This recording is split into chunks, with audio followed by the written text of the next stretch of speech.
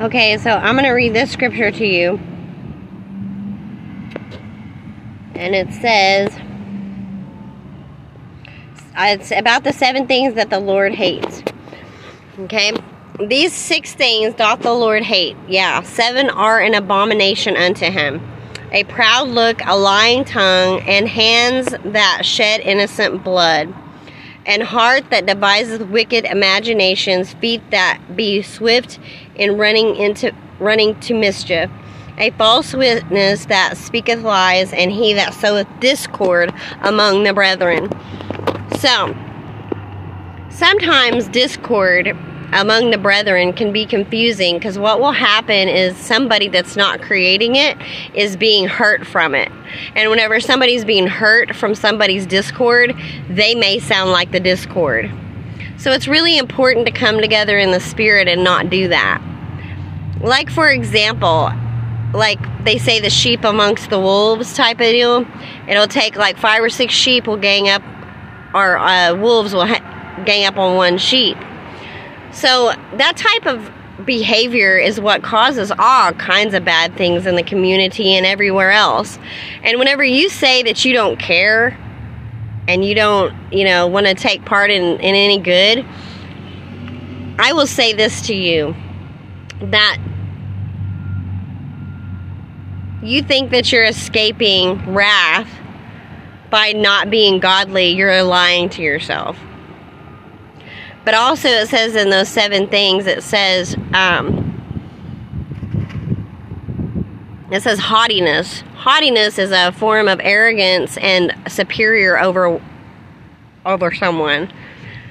And what that's saying is in race, gender, and all of those things. And that's why Galatians 3:28 says, for there is no Jew, no Greek, no Gentile, no slave, no male, no female, for we are all one in Christ Jesus. It is giving you an example of what the Spirit is. The Spirit is not divided by race, color, gender, or anything like that. So someone, to come as Jesus, made a deal with Jesus alone, or with God alone. And it was a deal between God and that person. Now, whether there's people that want to cover it up and they like the idea of, well, people won't believe you because you're a female, so I'm a male and I'm going to pretend like I'm you. I mean, no lie is of the truth. So if you're of the truth, you should be accepting to the truth and go, okay, yeah, let's all be free in the truth. And let's be amazed, because that's what the Spirit comes with, signs and wonders, is so that people will be amazed and start to believe. And if you're in the way of that belief, or that those signs and wonders that are of God, then it says, do nothing, don't make everyone a liar but God. So someone that comes with parables in their heart, they had the truth of the word in their heart, and they walked it out, and they've not scattered and left the sheep abandoned. I'm telling the word, and that's what this pouring out the Spirit is. God gave me permission to do that. And the spiritual whole idea has just kind of gone crazy, and that was another reason I laid down my life, because I was blind, but I wanted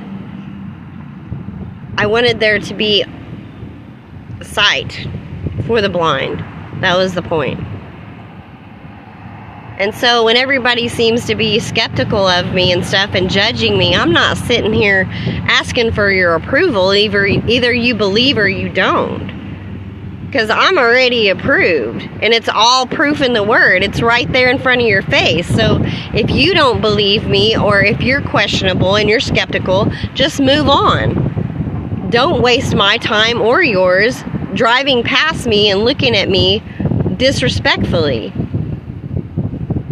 Even if you don't believe, how do you like to be treated? You say, don't judge you, don't judge me.